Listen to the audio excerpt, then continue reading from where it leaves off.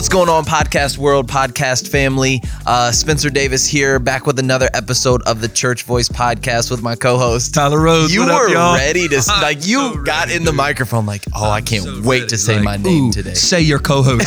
Say your co-host. So we are back with another episode of the Church Voice podcast, where we're building the body of Christ through a variety of voices, and in particular, historical voices in the church, to learn how to live like Jesus, right? Because these people lived like Jesus. They had some sort of attribute and really contribution to the kingdom. And so we want to learn from them. And that's what it's all about here at the Church Voice podcast. We are, of course, completely sponsored, supported, and recorded at Christian Center Church, 530 East Ireland Road in South Bend, Indiana. You can find our website at christiancenter.org. Check us out. Feel free to look over the website, see what we're doing here at the church. So, Pastor Tyler, what's going on in your world, man? Oh, man, just doing my thing. What does that mean? What does that mean? Usually when you say that, people don't ask. What does it mean? I don't know. You tell me. You said it. I don't know. Here's the thing. Just doing my thing. Just doing my thing. What does that mean? They don't know what your thing is. Well, I know that this weekend is Mother's Day. Yes. And it is my wife's second Mother's Day. Ooh. And to be perfectly honest, I really screwed up the first Mother's Day. Really? Because I made the mistake of believing what she told me.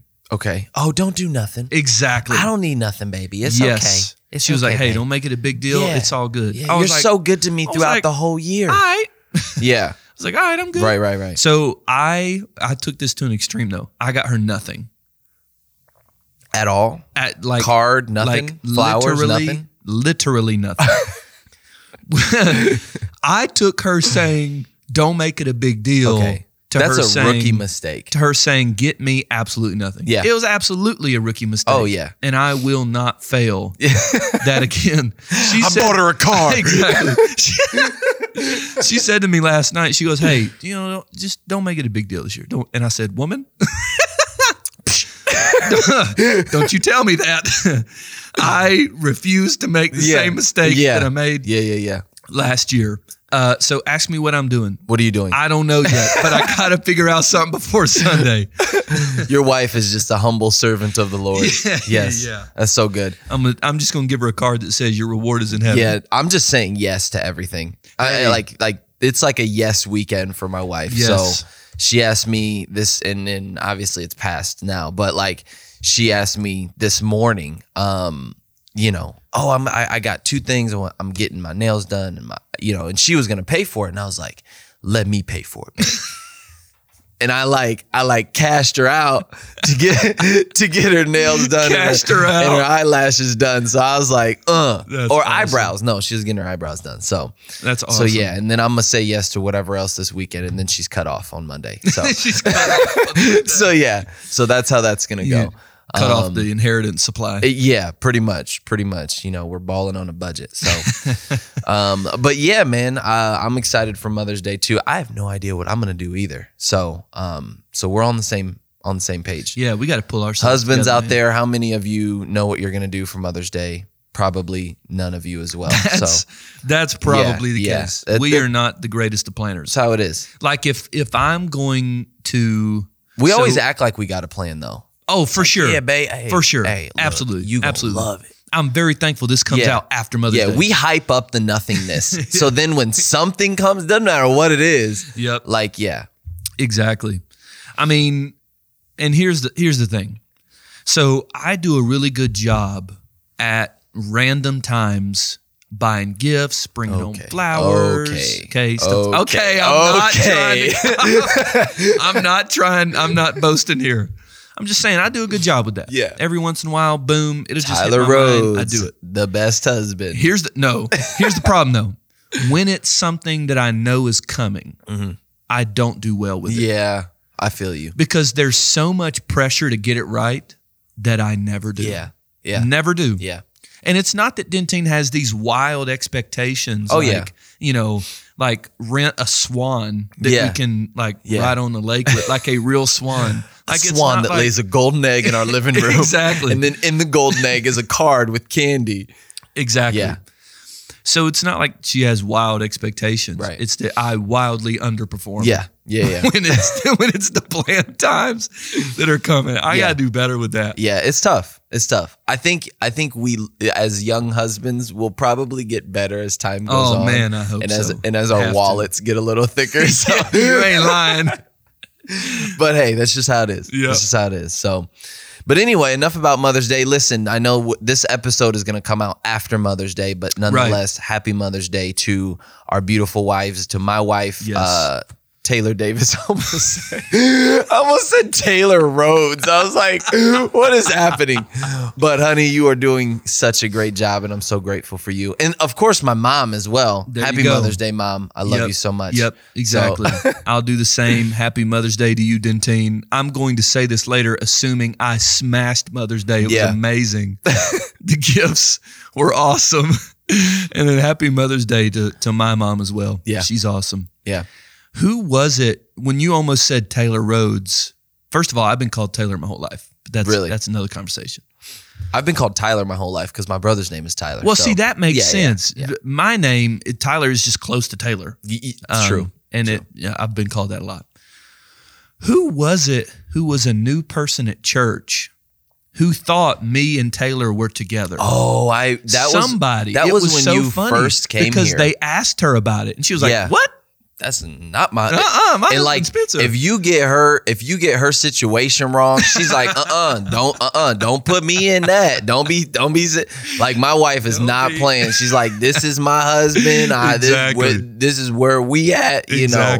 So yeah, don't get it wrong. I don't remember who it was. I forget. Yeah. I want to say it was a new youth student. Or it something. was funny though. It was funny. It was funny. Yeah. Those kind of things crack me up. But, oh yeah. Or when you know someone's wife or husband, but you don't know their spouse. Yeah. And then when you see them and you're like, okay, that does not fit. Yeah. That is not who I expected to walk up here. Didn't expect that one. Yeah. It's those things are funny to me. No, that is funny. That's hilarious. But anyway, enough hilariousness and small talk. We want to get into our topic for today and our subject for today. And when I say subject, I mean individual. But we want to talk about a guy. Again, this is a more recent figure. He's not like an ancient church history guy, but he's a more current church history guy. But he's of great significance. Really, wrote a lot of good material. And I'm just gonna read his bio. And this biography is directly from henrynouwen.org. So that's who we're talking about. We're talking about Henry J.M. Nouwen. And I'm just gonna read his bio, and then we'll talk about it. Pastor Tyler will kind of get us into our conversation for today. So this is the internationally renowned priest and author, respected professor and beloved pastor, Henry Nouwen, wrote 39 books on the spiritual life. I didn't know that. 39 books, wow. Yeah.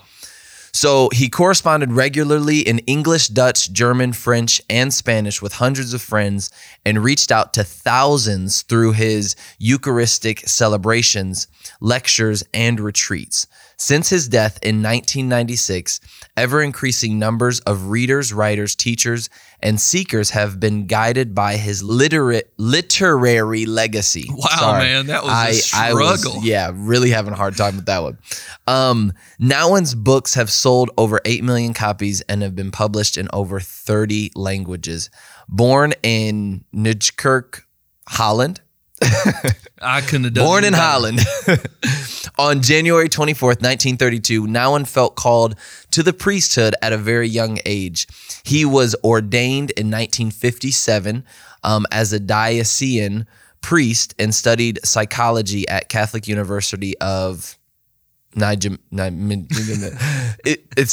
in Holland. You can figure that out. Google it. It's Nijmegen. Yeah. I can't say that word. I got nothing. Okay, good. In 1964, he moved to the United States to study at the Menninger Clinic. He went on to teach at the University of Notre Dame here in South Bend, Indiana, which that was my fun fact, but they said it for me. And the divinity schools of Yale and Harvard. For several months during the 1970s, Nouwen lived and worked with the Trappist monks in the Abbey of Genesee. And in the early 1980s, he lived with the poor in Peru. And in 1985, he was called to join L'Arche. And see, these things are difficult for me. I am struggling. The first of over 100 communities founded by Jean Vayner, where people with developmental disabilities live with assistance. A year later, Nouwen came to make his home at the L'Arche Daybreak near Toronto, Canada. He died suddenly on September 21st, 1996 in Holland and is buried in Richmond Hill, Ontario. Nouwen believed that what is most personal is most universal.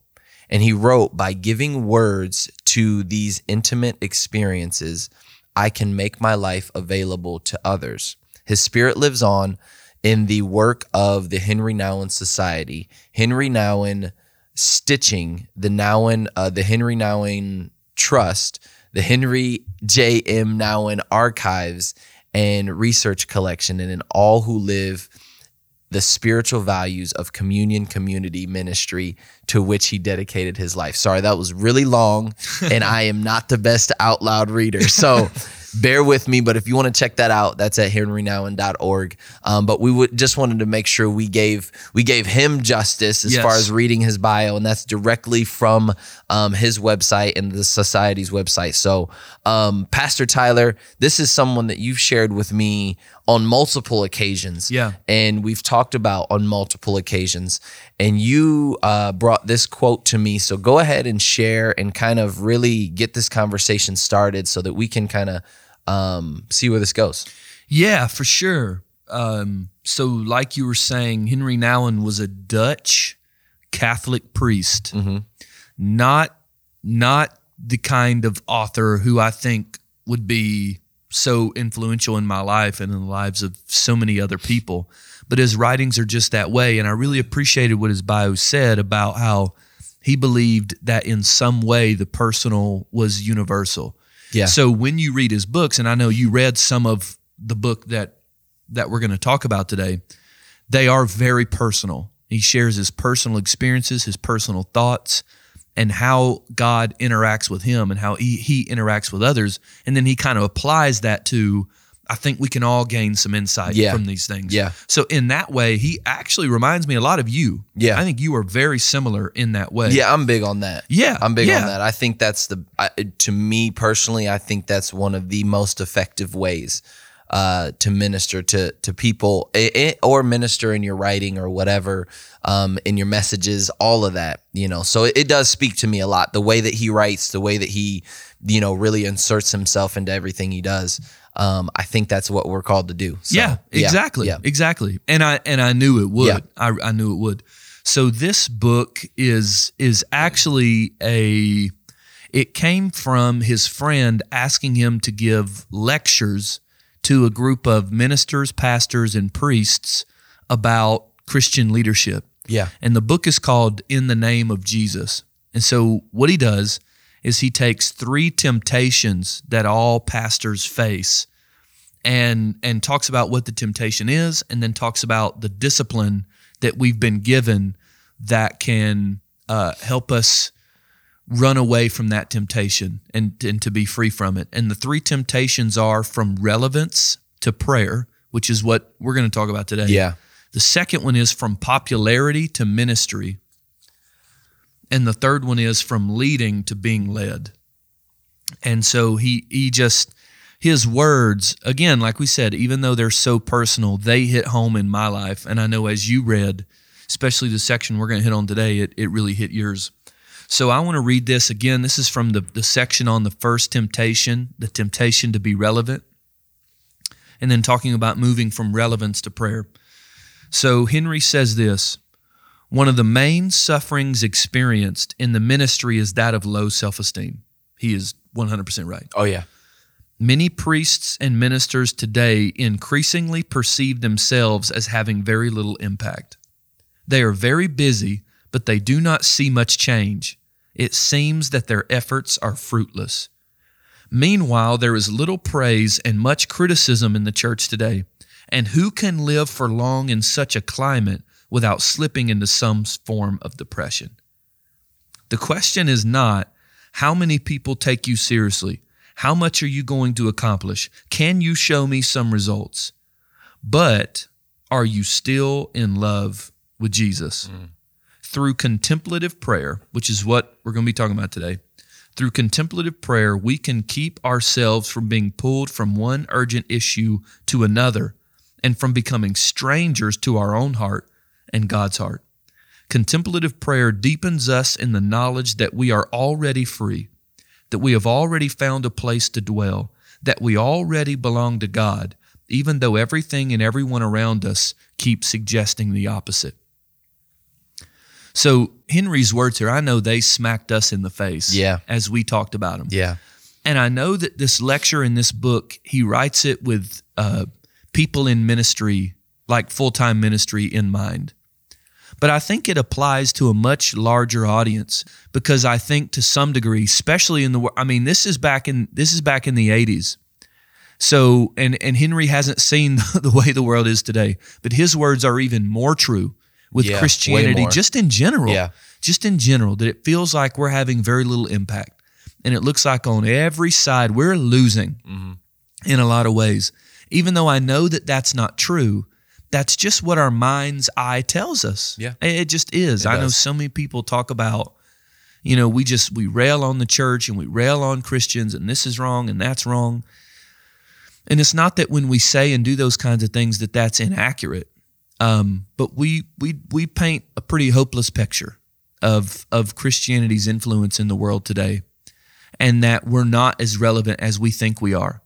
And yeah, there may be a few big name pastors who are relevant. Some of them have sold their soul to get there. And so you question if that's even worth it. But just as Christians in general, that the stinging reality that we are largely irrelevant, and that what we believe at times doesn't seem to have a big impact. Yeah. We all feel that. Yep. Pastor or not, we all feel that. Yeah. And if we don't, we will at some point. And I hate to say that, but at some point we will that stinging reality will catch up to us. But the practice that Henry gives in order to keep us free and keep us free from the temptation to try to be more and more relevant, to water down the gospel more and more so that more and more of our culture accepts it. The practice he gives is contemplative prayer. Yeah. Now, we've talked about this a few times. We haven't necessarily talked about contemplative prayer itself. Right. But we've talked about a lot of people who practiced contemplative prayer. Yeah. And contemplative prayer really comes from monastic Christianity. It really comes from that influence. And I think it was even last week, it was either last week or the week before, I talked about one of my core passions is bringing contemplative prayer to relevancy, not necessarily in the world, but to Christians. Yeah. Say, hey, this is a practice that can help you. Because as pastors, I think you would agree with me here. We'll see. Let me know what you think. For me, I guess I could say, the biggest question or problem that people approach me with as a pastor is that they don't feel God. Yeah. They don't feel God. Maybe they say they feel far from him. Yep. Maybe they say they struggle to pray. Maybe they say they feel distracted in their relationship. But it really kind of centers all around that same thing. Yep. That they know they should have an intimate relationship with God, but they're not experiencing it. Yeah. And I can say, without a doubt, in a lot of my life, I know exactly how those people feel. Yep. And I'm sure I'll go through another dry season in life. I'm not going to be too prideful to sit here and say that won't happen. But contemplative prayer, for me, is one of the key practices that has drug me out of prayerlessness Christianity and feelinglessness experience of God's presence. Yeah. To where I feel more of God's presence now than ever. Yeah. And again, I don't say that to be boastful. I say that because I've come through so many weak experiences and so many weak moments where I just wasn't, things just weren't working out. Yeah. And it was contemplative prayer. Right. That really, it was the tool the Holy Spirit used to move me out of that place. So contemplative prayer is prayer that centers on, it doesn't center on words, it centers on being with God. So one of the key principles of contemplative prayer is be before you do. So I want to be with Jesus, be with God, be with the Holy Spirit, even be with myself. I just want to make sure that when I sit down to study and to have my devotion time, which I really don't even like that phrase, to be honest. But whenever I have that time, I want to make sure that I actually show up. That before I do anything, before I pray, before I read, before I sing a worship song, before I write, before all of that, we want to make sure that we're just being with God. And there's a lot of ways to do that, and we could talk forever about it. One of the best ways to do that is silence and solitude. So I'll kind of say, this is the way I try to do it that helps me, and I want you to talk about your experience with silence and solitude as well, and then we can kind of hit the nitty gritty of some of those details. But something that has been revolutionary in my life is whenever I have a specific time devoted to spending time with God. Now, I know we can be with Jesus all the time. Everywhere we go and in everything, we should be aware of his presence. But I never felt that in my life. Never. I've never felt like I was always communing with him. It was always, I had to get to my devotional time in that morning. Usually I didn't feel him there. Sometimes I did. And then the rest of the day, I was working for him, but I wasn't working with him. Yeah. And one of the things that was revolutionary for me in that way was I begin every period of time that's set aside. I begin all of them with silence and solitude, which means that I am outwardly quiet and attempt to be inwardly quiet. That I want to be completely still on the inside and outside and just sit in utter silence. I want to try to silence the thoughts in my mind, the emotions in my heart, all in my mouth. That I want to silence all of those things and just be with God in that moment. That my heart's desire in that moment of silence is just to be with God. No ulterior motives. I'm not asking him to speak to me. I'm not asking, God, I just want to be with you. And then I'll have my time, I'll read out loud, I'll pray out loud, and then I'll finish that with another period of silence and solitude to kind of finish it out.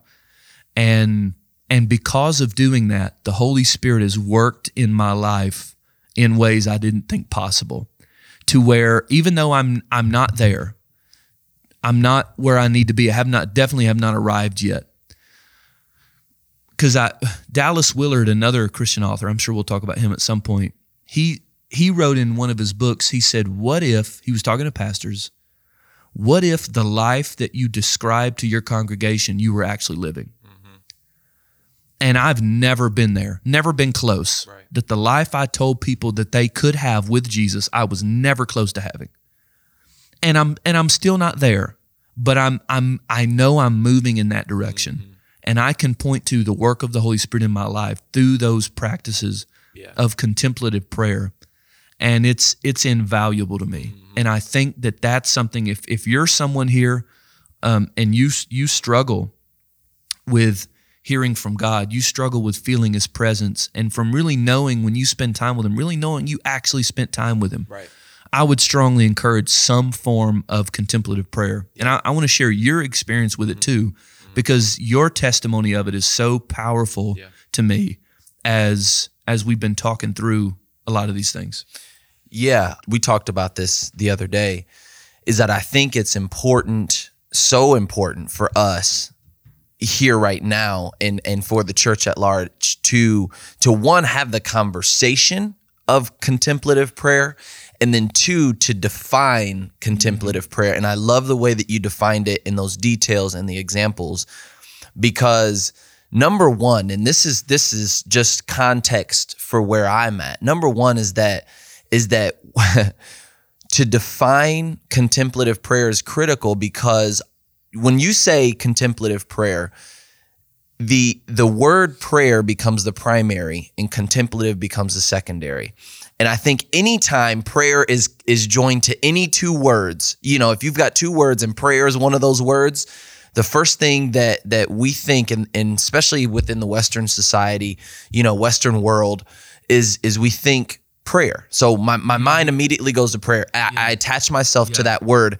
So what happens is that I attach my understanding of that word to it, which is talking. Yep. My full understanding of prayer is talking, is noise, there's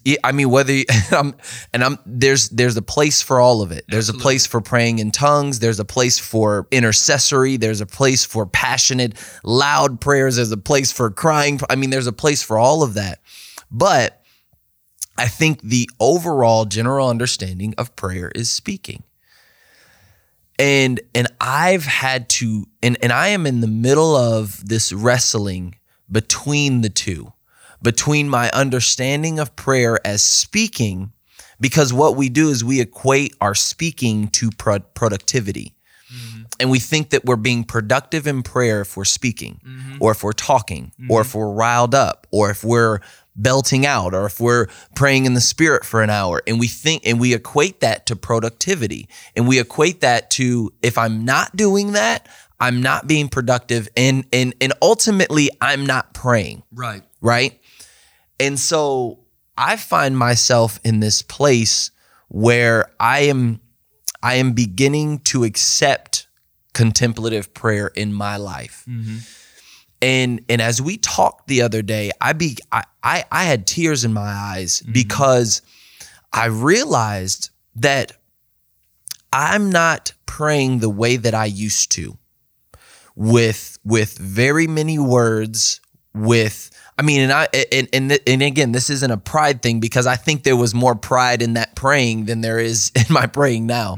But like a very many words, a very great deal of time spent praying in tongues, praying it with passion and and again, these are all private times, nobody was there. It was just me and God, and they were powerful times, and they got me to a certain point. But I do feel like at a certain point, God said, grow up. God said, okay, it's time to get to another place with me. Because and what happens is that we get to this place where prayer is just a stirring up.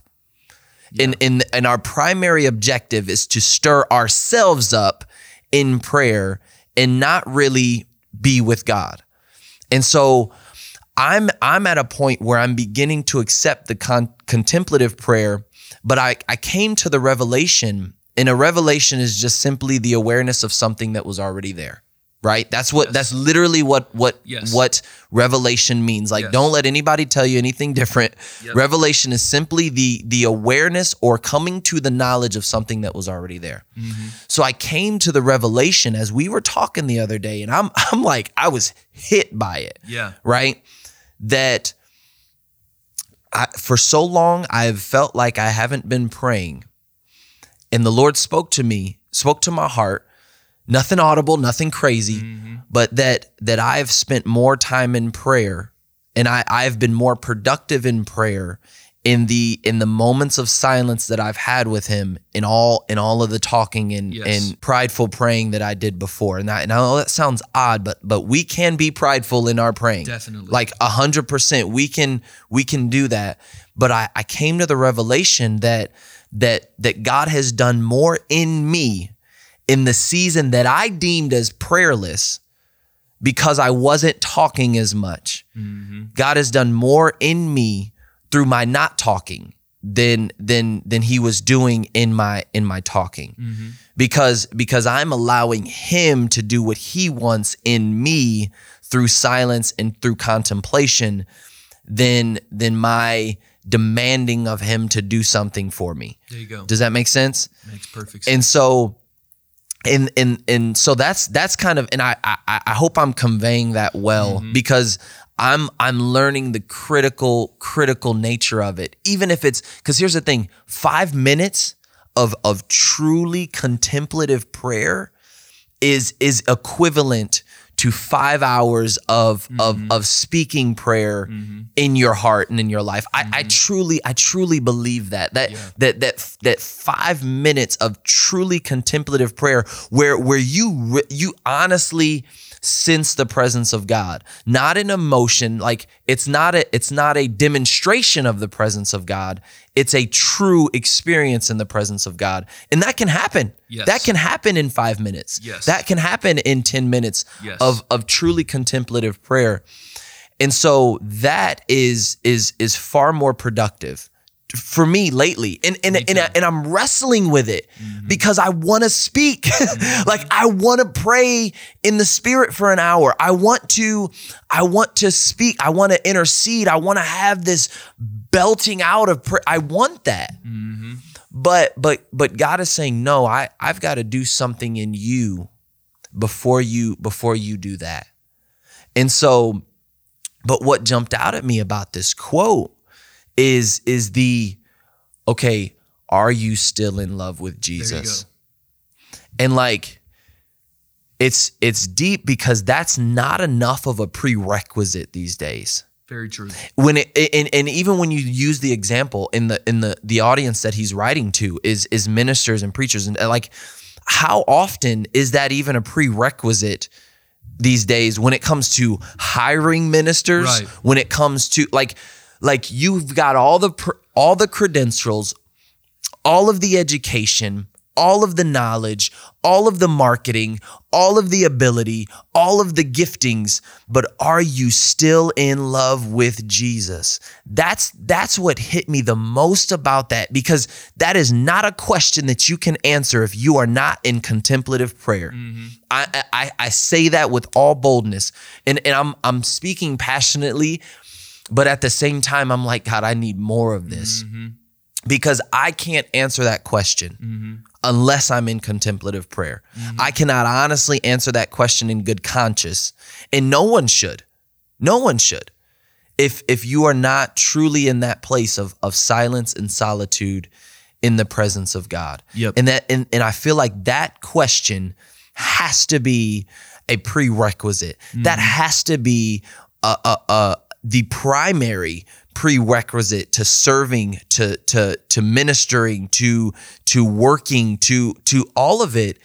When we're bringing people on or when we're doing anything, Are you in love with Jesus? Are you still in love with Jesus? Because what happens is, like you said, so many people are lost and feeling far away because they're not experiencing God the way that they used to. But maybe God is wanting you to experience him in a deeper way. Yes. In not in the way of a child where you're just bad. Like I love my kids, but they just go on and on and on and on and on. And it's like, and that's how we are with God sometimes, is that we're just going on and on and on and on and on. And maybe God just wants to sit. There's no room to be. There's no room to be. We're doing a whole lot. Yeah. There's no room to be. Exactly. Like, so every time we talk to God, we pray. But not every time we pray do we talk to God. Sometimes when we pray, we just be with God. And and like you're saying, that's a very difficult thing to marry in our minds because we talk so much about talking prayer. And it's important. Of course we have to do that. And hey, speaking in tongues for an hour is amazing.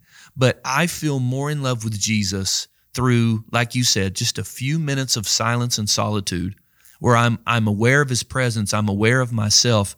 Like Henry Nouwen said in the quote, he said, we have to be careful that we don't become strangers to our own heart and strangers to the heart of God for us. And contemplative prayer brings me into that awareness, brings us into that awareness of our hearts, the condition of our soul. How am I really doing? How am I really feeling? And then God's heart for me. And I know that when I'm in those periods of contemplative prayer, which my goal is to do every day 3 times a day. I don't do that. There are very few days I put all 3 together. But it's my goal to do that, for my day to be centered around that being with God. But I've experienced that in doing these things, and when they go well, and when I'm able to defeat my flesh and really enter in to his presence, I find that he's with me throughout the day. Yep. And that even if my mouth's not moving, my heart is praying. Yeah. My spirit is crying out. Listen to what Jesus says in Matthew 6, verses 7 and 8. He says, when you pray, don't babble like the Gentiles, since they imagine they'll be heard for their many words. Don't be like them, because your Father knows the things you need before you ask him. So one of the ways contemplative prayer is helpful is it's because we are able to be silent. Yeah. We are saying, God, we trust you to fulfill everything that we could say because you already know it. That doesn't mean I won't say it. Sometimes I need to hear myself say what I need and what I'm going through, or other people need to hear me say it. Or sometimes if we're interceding for somebody, we need to say their name out loud. But when we're able to be silent, we're saying we trust God with all the needs that we have. Yeah. And that we're not just going to go on babbling because we think, well, the longer I pray, the more likely it is that I'm going to be heard. Yeah. Jesus directly says here that's not necessarily the case. Yeah. And it's important that we prioritize that being with God so that when we talk, it's actually what God wants us to say. And I'll say this, and I'm going to let you go. No, you're good. Because I can see you're ready. No. But I have... So there's times when I try to engage in contemplative prayer, my mind's not right, my heart's not focused, and it doesn't go well. That happens all the time. And then there's times where the opposite is true, where I am fully engaged. My whole being is ready in that moment. There has never been a case when that has happened where I haven't sensed God's presence in a deep way. Yeah. Where scripture hasn't come to my mind, and where talking prayer hasn't randomly come out at some point, and where I haven't been more in tune with myself. And it's contemplative prayer is actually a very convicting exercise. Yeah. Because a lot of the time it ends up being the Holy Spirit's telling me about me. Right. And sharing how he wants to make me right and wants to heal me from the issues that are plaguing me. Yep. And it's in that time of contemplative prayer, not where all the words and all the noise. And speaking of noise, and this is the last thing I'll say and I'll let you go. No, you're good. I had a youth student ask me on Wednesday. She said, whenever I pray, I don't hear from God and I don't feel his presence. Why do you think that is? And I said, well, I'm not sitting in your room with you when you try to pray, so I don't know exactly.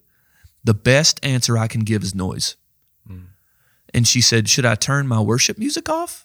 And I'm not saying, well, I don't necessarily mean that. I said, I would encourage you to do that, for sometimes to turn it off. No, there's times where we do need to have it on. We should worship and, all of that. But I said, I'm not just talking about outer noise. I'm talking about inner noise.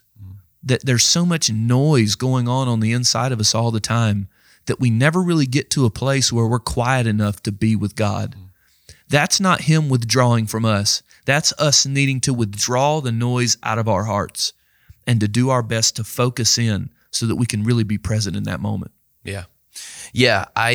And I know you saw me, but I was looking up a scripture that just came to my mind, and it's in Isaiah, and I'm going to share 2. Yeah. But it's in Isaiah 30 verse 15. It says, for thus said the Lord God, the Holy One of Israel. This is what I want to say, is that in returning and rest, you shall be saved. In quietness and in trust shall be your strength. Mm-hmm. But you were unwilling. Obviously, this is a prophetic word in Isaiah. But again, the quotation part, in returning and rest, you shall be saved. And in quietness and in trust, or in confidence, shall be your strength. And that's what contemplative prayer is for, is that in quietness and in trust shall be your strength. And then, so we have to, and then in Proverbs 37:7, it says, but be still before the Lord and wait patiently for him.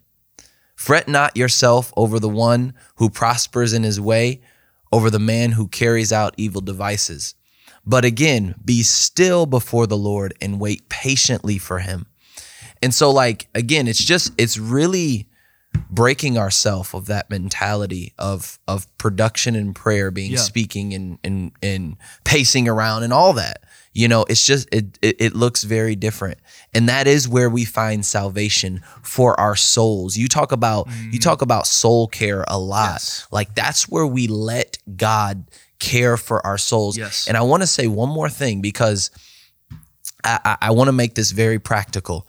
Understand that your mind and the things that you feed it and all of the noise, I've had to learn that it's like a filter, right? Really that silence and solitude is a filter. That's what the filter is, yes. right? Is that silence and solitude, taking that minute, that 5 minutes to shut your mouth, to sit and to really let those things be filtered out of you, because it takes time. And so if you haven't done this before, understand that it is going to be extremely uncomfortable for a significant period of time. Yes. And not the first time, not the second time, and this is an encouragement, because you got to understand the things that you're thinking about in that time, you have to, this is where you take every thought captive under the obedience of Christ. This is where you allow the Holy Spirit to filter out the things that you have fed yourself over such a long period of time. And again, if you've never done this, it's going to take time. Yes. But as you begin to filter, as you begin to allow the Brita of God to filter out all of the impurities, all of the things that you fed yourself, and I'm talking and I'm gonna be real, it's perverseness, it is conversation, it is sin, it is all of those things that begin to be filtered out of you,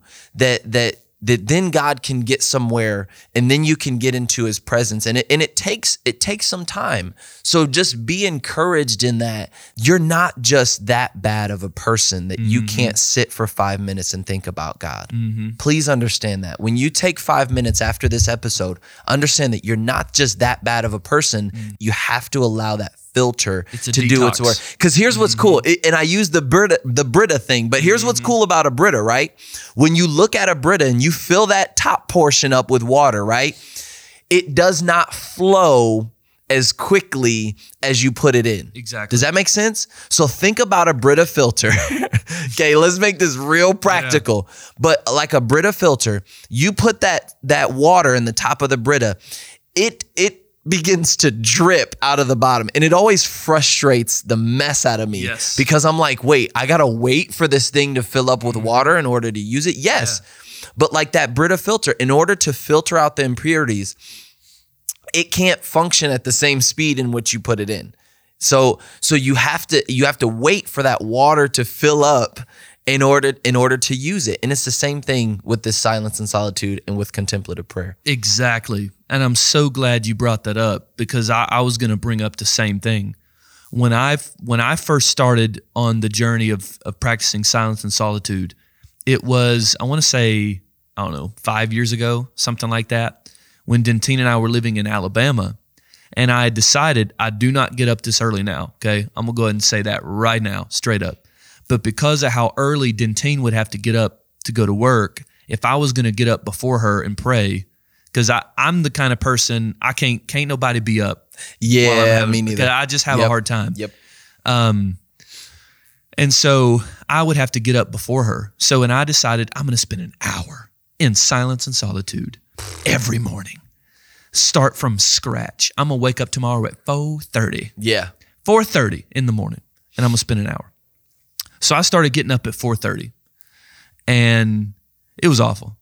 I would go out on my front porch, and I would think about anything but God, and some of the most vile, nasty, sinful, dirty thoughts I've ever had were in those times, and even in recent times of contemplative prayer. Because like we said, that's where you encounter yourself. But stay on the story. So I specifically remember it was either day 3 or day 4 of going out there every morning. So far, I had gotten nothing. I took a journal out there with me. That mug was blank, blank. Yeah. And I sat out there in silence for an hour. And the first 57 minutes, I thought about the NCAA. It was March Madness time. Yeah, I'm like, who can be silent during March Madness? And I'm thinking about only God knows what. I mean, just all sorts of stuff. But that last 3 minutes, the Holy Spirit just flooded that place where I was sitting. Wow. Yeah. And I began to weep. And I'm trying not to right now, just even thinking about that moment. Yeah. And the Lord spoke things into my heart that I've never forgotten and I'll never let go of. And ever since then, there are still days where I practice silence and solitude, and I don't do it for an hour right now. But there's times when I spend that time with him and the whole time I'm just thinking about meaningless stuff. But there are those moments when he breaks in. Yeah.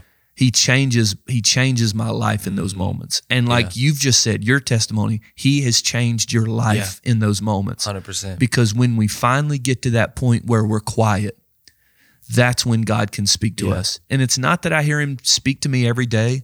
It's not that I even ask for that. But he, more often than not, he speaks to me through his word. Yeah. That a scripture that I don't even remember reading or I haven't thought about recently will just come up within me. And it's timely. It's exactly what I need in that moment. Sometimes I'll just all of a sudden start praying out loud. Sometimes I'll automatically start singing a song. One thing that's been happening to me recently, and I am not a good singer, so this isn't necessarily a great thing for our neighbors, I guess. But all of a sudden, I'll start singing my own song, just the song of my heart. You see that in Scripture; they'll just start singing. And there's times where that happens. There's times where I'll start interceding over a person, over a situation. Sometimes God will give me a word for me or a word for someone else. And sometimes, if I'm honest with you, I cherish these moments I'm about to say the most. Sometimes I never end up talking. Sometimes I don't ever say a word. Sometimes I feel like I'm praying all day and don't say one word out loud because my heart and my spirit is doing all the praying. Yeah. And God knows what we need. And again, you and I don't share these experiences to say, oh, we're so far along, we're doing so great, because we're not. We're not. Every time I get in that place of contemplative prayer, I'm reminded of how painfully weak I am to make this happen. Yeah. But when we do that, we open up space for God's mighty strength to come in and to give us the grace to do it. Well, and here's the powerful part is that you are opening yourself up to God. Exactly. Because here you are attempting silence and solitude, and you are having the worst of thoughts but again, you are before God. Does that make sense? And like, how often do we really allow that in our relationship with God? If we're not in contemplative prayer, we don't. We don't. And so that's where you talk about intimacy. You talk about vulnerability. You talk about a true connection with God, just like our connections with our real relationships is like, it's not until that person knows the nastiness in me and still loves me. And I experience that love from them. You see what I'm saying? That we get to be in a deep relationship. The nastiness that my wife has seen come out of me. Yes. And the fact that she still shows me her love creates the intimacy that we have. Like that's a part of it.